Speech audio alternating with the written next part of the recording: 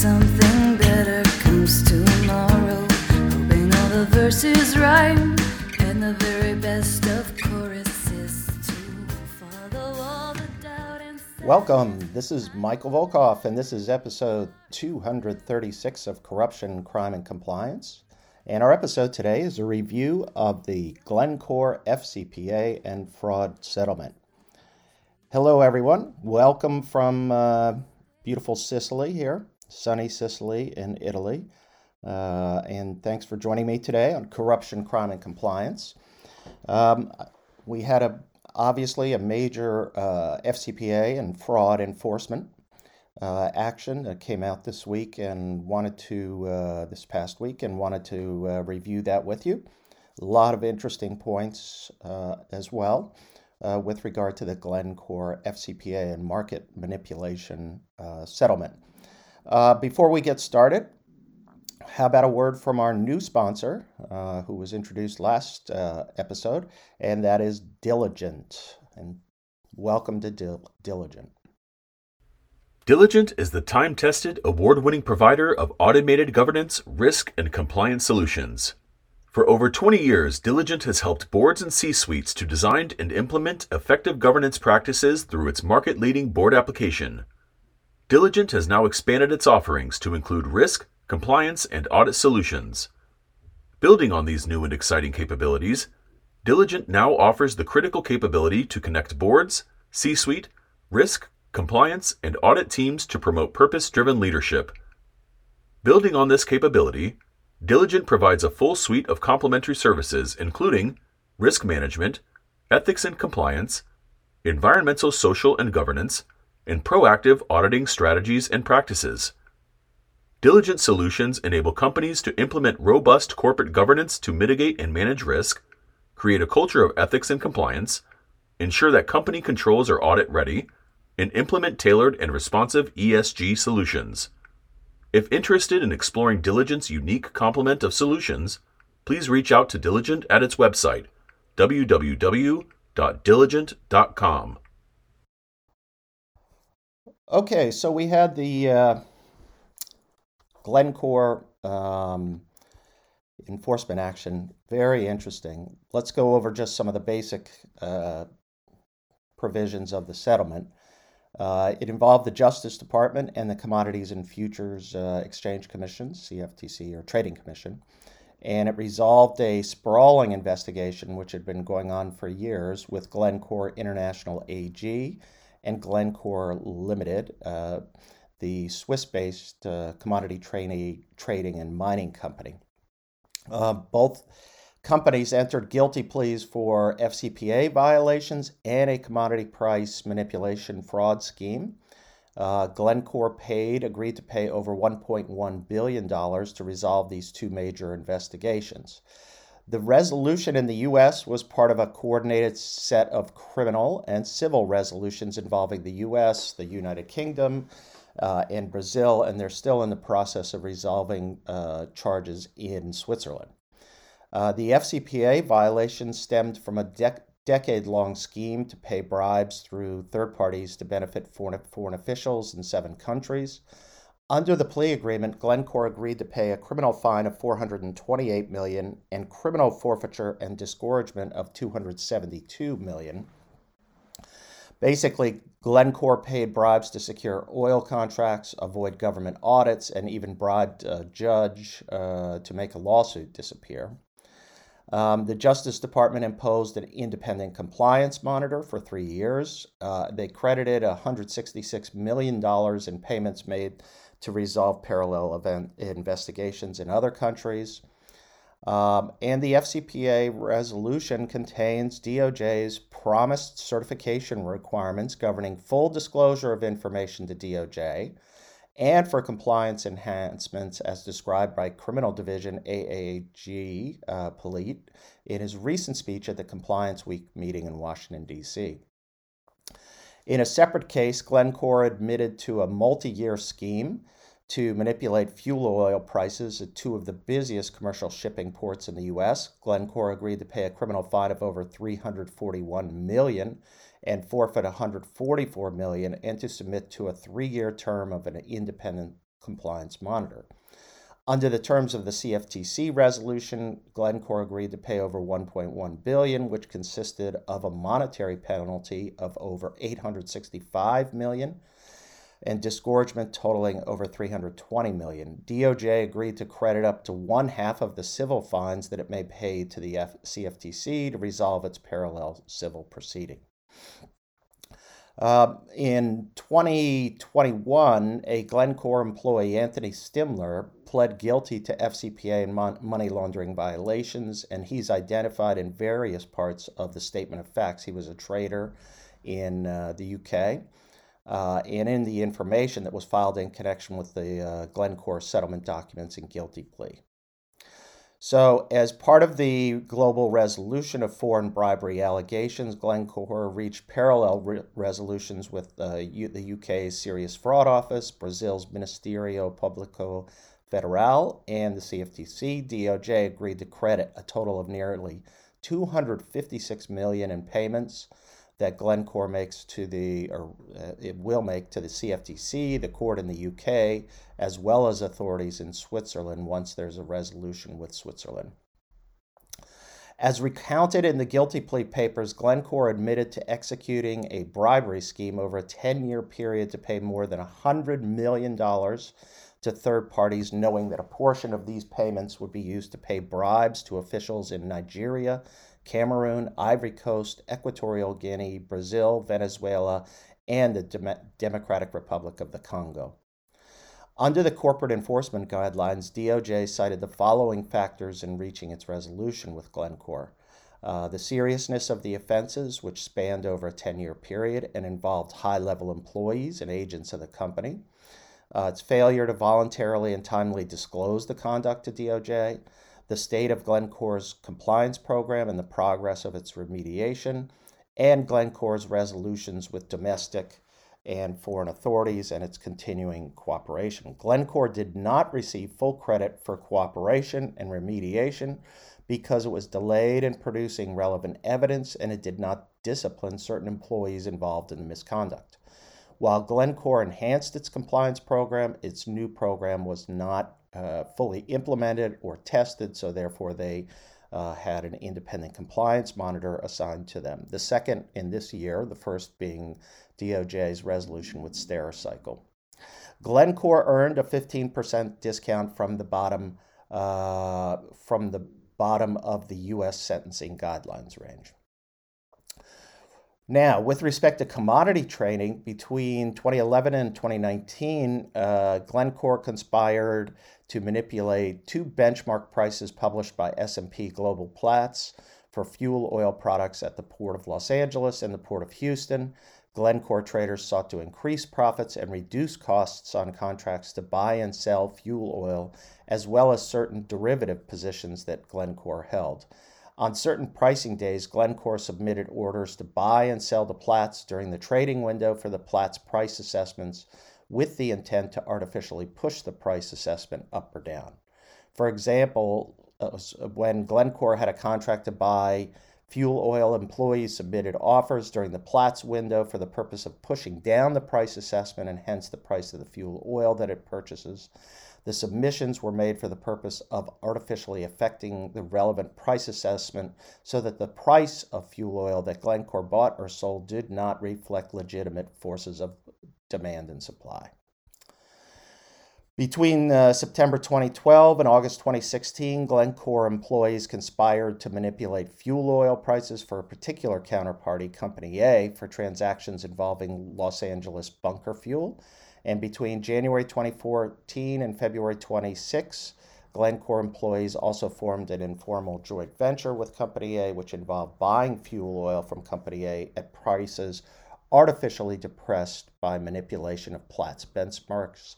And between January 2011 and August 2019, Glencore employees conspired to and did manipulate the price of fuel oil through Platts pricing benchmarks, including derivative positions for U.S. Gulf Coast high sulfur fuel oil. Glencore pled guilty to one count of conspiracy to engage in price manipulation. Under the plea agreement, Glencore received a credit of $242 million in payments made to the CFTC as part of its civil settlement. So, what was really interesting was that the Justice Department put its new stamp on FCPA settlements. They've been promising a new, more aggressive approach to FCPA enforcements, and they've made statements to that effect on numerous occasions.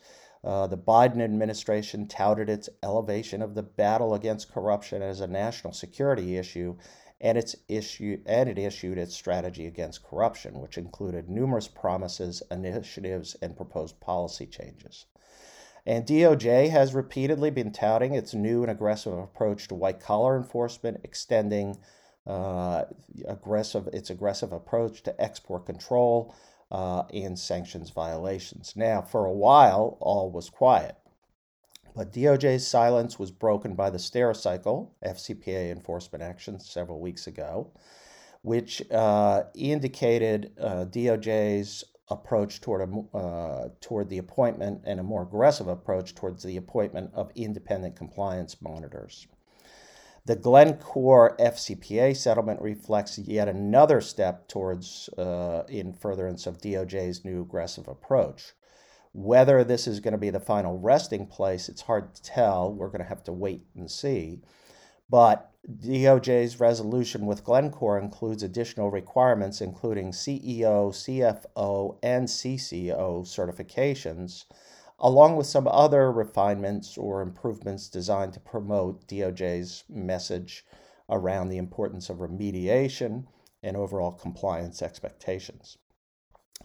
Now, let me go down a few of the factors that were somewhat important. First off, the fine amount was $1.1 billion. And here, unlike a deferred prosecution agreement, we had guilty pleas. Glencore was required to plead guilty to conspiracy to commit FCPA violations. We had a 3-year compliance monitor, a discount of 15%, which is in the relatively normal range given the fact that they did not get full credit for cooperation. There were some interesting points about their compliance remediation credit, which I'll talk about, and then we have the certification requirements for the CEO and CFO and the CEO and the CCO, and I'll talk about that in a second. So we had in both cases this year independent compliance monitors appointed, and under the last administration we did not have any, or we had few, let me just say that. With regard to FCPA cases, I can't recall of one right now. And second, DOJ cited several interesting factors when crediting Glencore's compliance remediation efforts, including Glencore's implementation of a centralized compliance function, enhancing its business partner arrangements by adopting payment controls and post-engagement monitoring controls, and investing in increased compliance headcount and data analytics. Note the data analytics. These are new items, at least to explicitly credit. And I thought that was really interesting, particularly the data analytics, the payment controls, and post-engagement monitoring controls for third parties. Now, DOJ included a specific form requiring CEO and CFO certifications that Glencore has complied with all disclosure obligations under its plea agreement. They also have another certificate, which is required to be signed at the end of the term of the independent compliance monitor, requiring both the CEO and CCO to certify that Glencore has implemented in an ethics and compliance program consistent with the specific requirements mandated in the plea agreement in what is typically referred to as Attachment C. Now, both certifications raise significant questions about potential liability for the executive if, first, let's say Glencore fails to disclose all the conduct required under the plea agreement, and we've seen that controversy come up recently with Ericsson and their settlement, and The second requirement or certification that they institute an ethics and compliance program reasonably designed to detect and prevent future violations. And the form certifications contain language confirming that such statements, if false, would be prosecutable under the False Statement Statute, 18 U.S.C. 1001, and for obstruction of justice under 18 U.S.C. 1519. Interesting requirements, no question. And we'll talk a little bit more about this when we close out at the end here. But I want to talk and review now the bribery schemes and the manipulation schemes. They're pretty interesting. Glencore obviously had a fatal culture of ethics and compliance, and it was absolutely, when you read the facts, it was just a obsessive commitment to profits at any and all cost. The board and the senior executive team forgot basically the most important equation, which is that ethical companies are more profitable in the long run. Instead, now Glencore has to suffer the stain of this enforcement action and reputational damage, and they've got to fix a culture of lawlessness.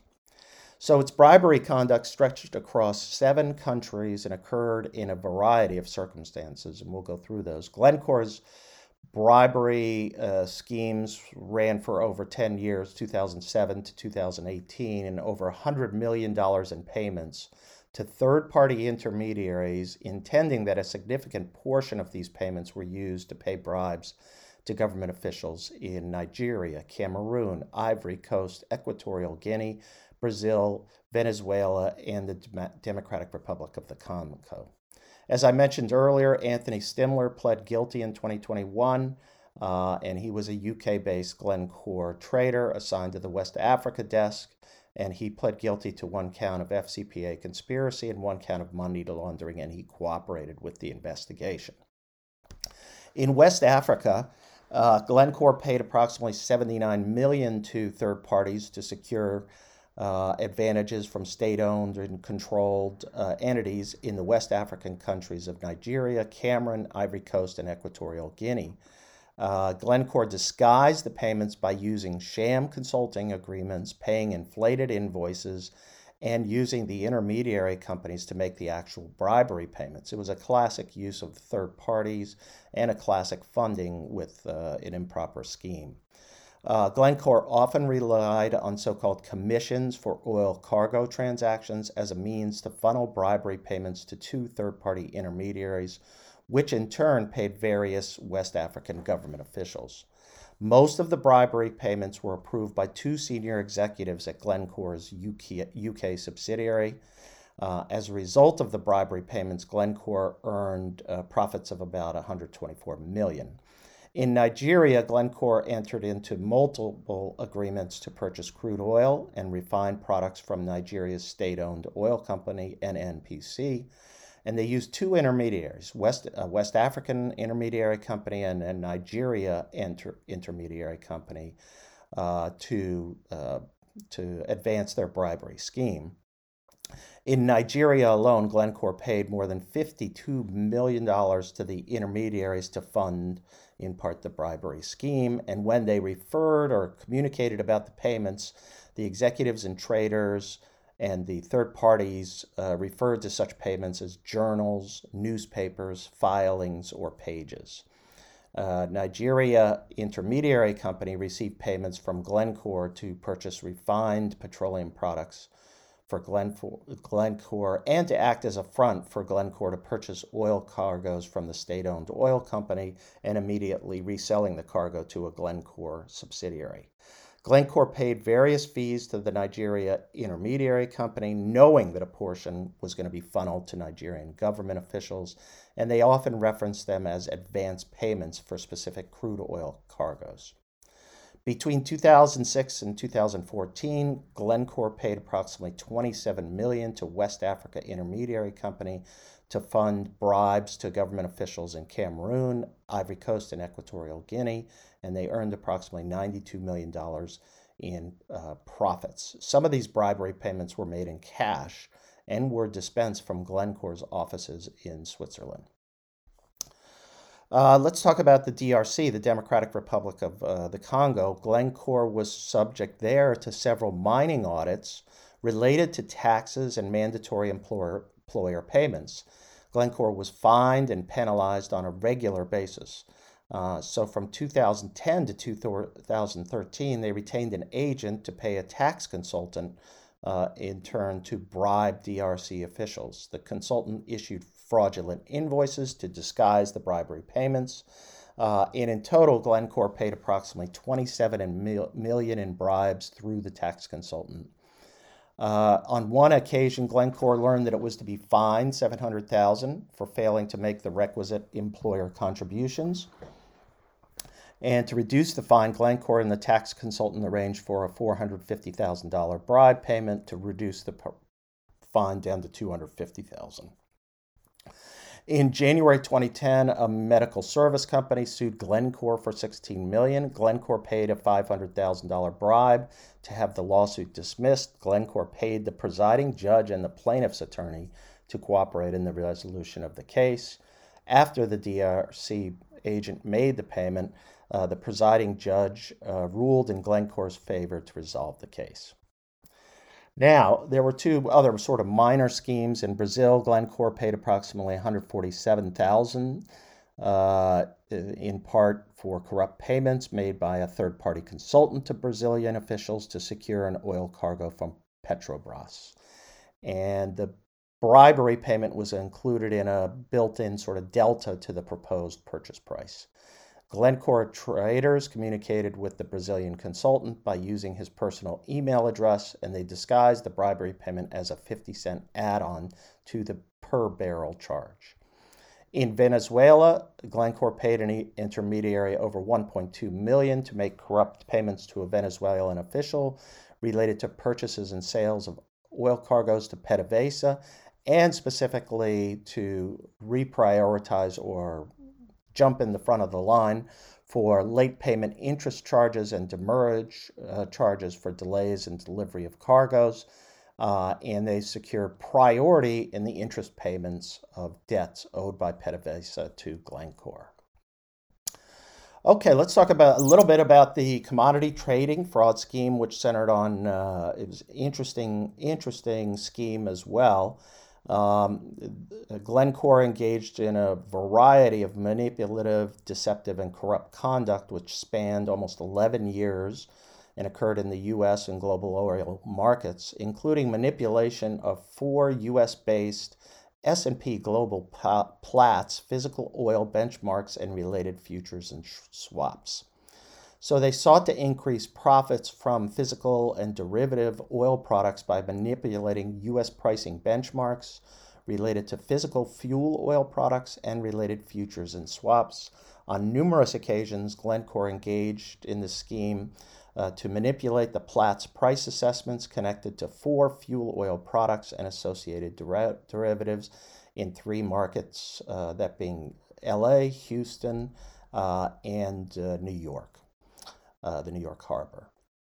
And they often, on numerous occasions, they engaged in fuel oil cargo trades with a Mexico-based state-owned entity for delivery to the Los Angeles market, and this was for bunker fuel, which is used by vessels typically, and they manipulated the Los Angeles bunker benchmark, which is maintained by S&P, by submitting false bids either to drive up the price or down the price depending on whether they were buying or selling.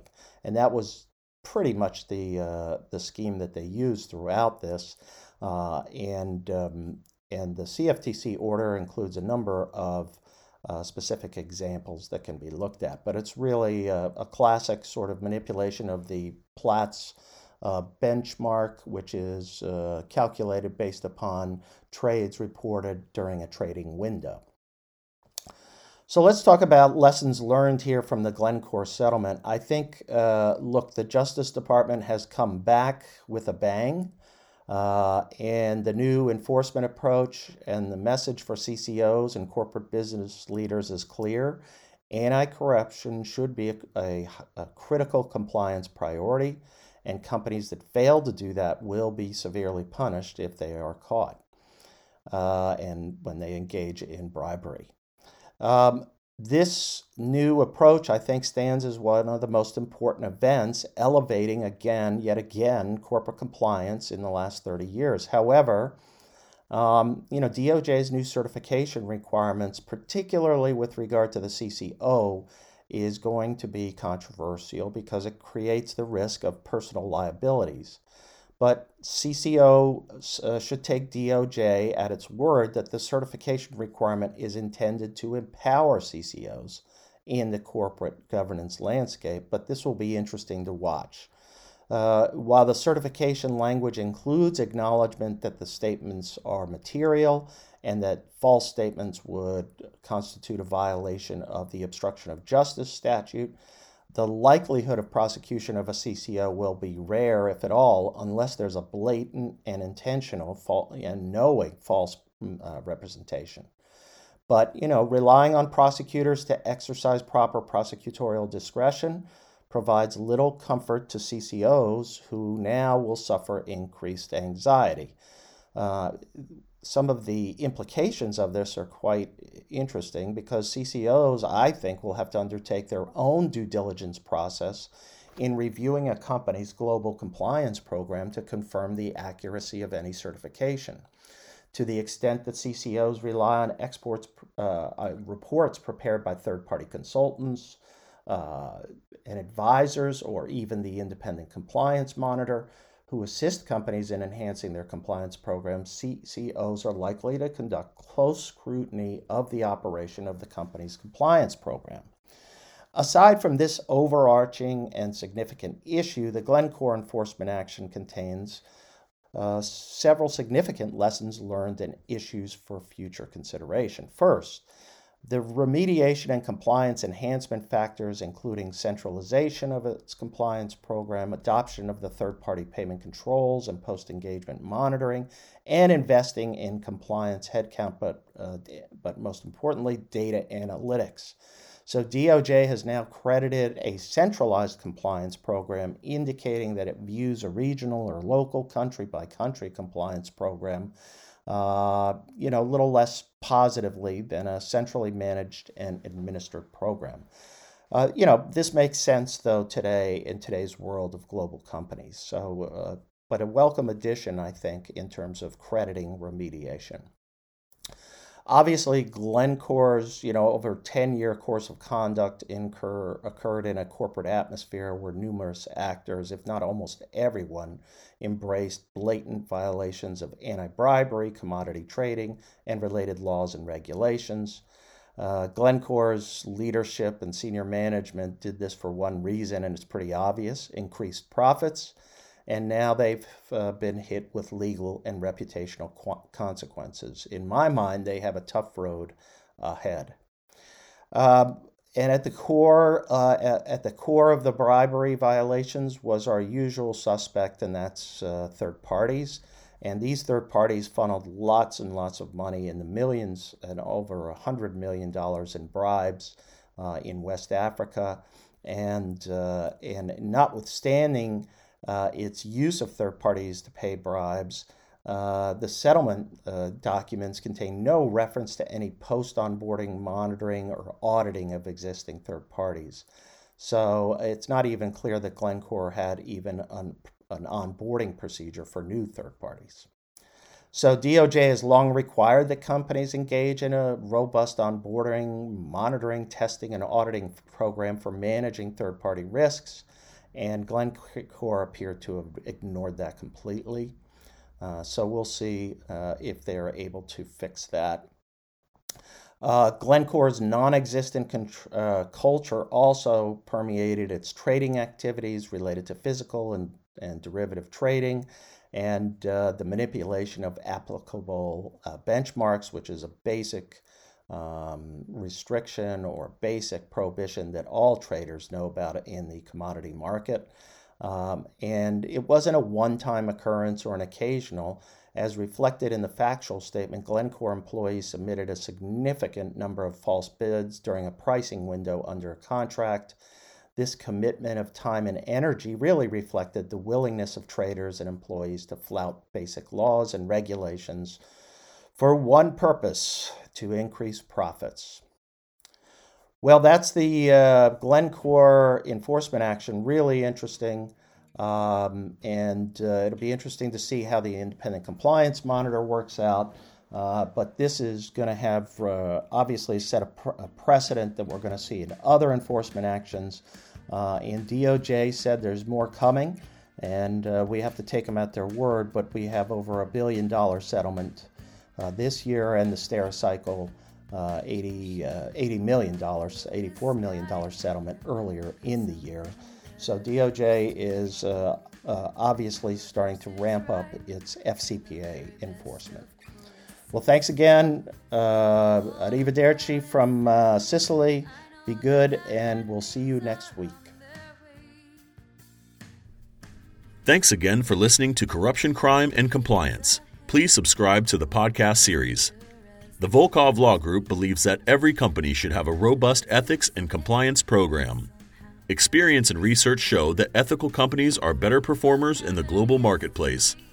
You can learn more about the legal and compliance services we offer at our website, www.volkovlaw.com. You can also follow our award-winning blog, Corruption, Crime, and Compliance, and our podcast series. You can contact Michael Volkov at his email address, mvolkov@volkovlaw.com.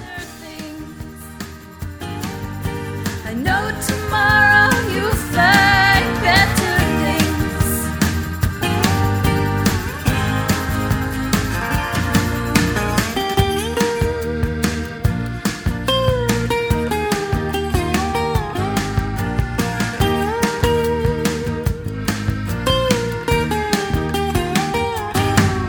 Here's wishing you the bluest sky and hoping something better comes tomorrow. Hoping all the verses rhyme and the very best of choruses too. Follow all the drudge and sadness. I know that better things are